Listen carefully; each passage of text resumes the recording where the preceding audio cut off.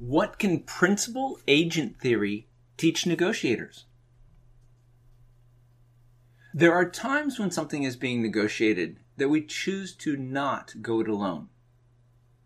Instead, we decide that we need some help. When this happens, we may bring in an agent to represent us to the other side. However, this can cause problems. If you do this, you wonder whether or not you can trust the agent to fully represent your best interests, no matter what negotiation styles or negotiating techniques are being used. The bad news is that according to principal agent theory, the answer is often no. What's wrong with using an agent? Principal agent theory, which was created in the 1970s, describes the pitfalls that arise when the agent is representing another person or group known as the principal. We hire an agent, such as a lawyer, a real estate agent, business advisor, diplomat, or entertainment agent, when we lack the knowledge, experience, or access needed to carry out a particular negotiation effectively. Though agents can be indispensable in certain contexts, their role can be fraught with peril for the principal. That's you. Problems can start to arise due to the fact that an agent's interests are rarely identical to yours. The reason for this is because of how the agent gets paid. In a real estate deal, for example, a buyer's agent typically has little interest in getting his client the lowest price possible on a home. The higher the sales price, the higher his commission. A percentage of the sales price will be. See the problem? Like all of us, agents typically are unaware when conflicts of interest compromise their decisions. But such perverse incentives are typical of principal-agent relationships. Principal-agent theory finds flaws with virtually all types of fee structures that are commonly used to compensate agents. Agents who bill by the hour, for example, gain incentive to drag out their work. Principals often have difficulty monitoring their agents' work to ensure that they're performing effectively. What's the best way to work with an agent during a negotiation?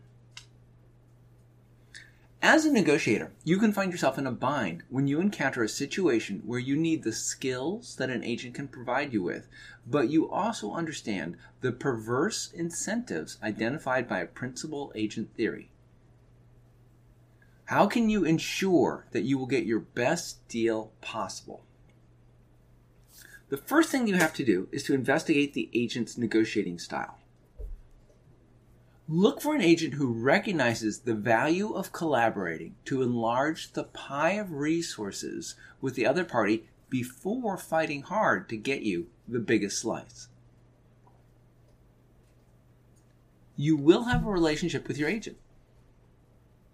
This means that you need to negotiate your role. Discuss with the agent what your role will be in the negotiation. You're going to have to decide if you'll be at the table with the agent serving as a behind-the-scenes advisor. Are you going to be absent and reliant on the agent to fill you in on what happens? Negotiate an agreement where that makes sense to you based on your strengths.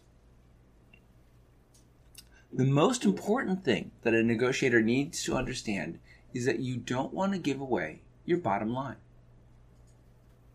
Negotiators often make the mistake of telling their agents how low or how high they're willing to go to make a deal. That's typically a mistake, as it could anchor the agent towards an unambitious goal. When you provide this information to your agent, you're giving them the ability to agree to a particular figure, and this hands over too much negotiating authority. Instead, you might give your agent the freedom to brainstorm options at the table, but not the ability to make binding commitments without your approval. What all of this means for you. As negotiators, we understand that we don't know it all. There will be principled negotiations when we need to bring in outside help in order to get the deal that we want. It turns out that when we do this, things can get complicated because our agent may not have our best interests at heart. The problem that a negotiator can run into with an agent, that is, the agent's incentives may not line up with yours.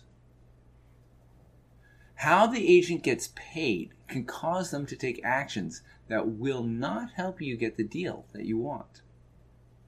If we want to work with an agent successfully, we need to take the time to look into the agent's negotiating style. We want it to match our goals for the negotiation. Since you'll be working with the agent, you'll need to negotiate your role in the negotiations. A key point that you'll have to keep in mind is that you don't want to give away your bottom line because that would be giving too much power to your agent. Principal agent theory highlights the risks of negotiating through an agent. By managing these risks, you can increase the odds that your agent will bring you a better deal than you could have negotiated yourself. Take the time to ensure that your agent's motives line up with yours, and you'll be able to use an agent to get the best deal possible.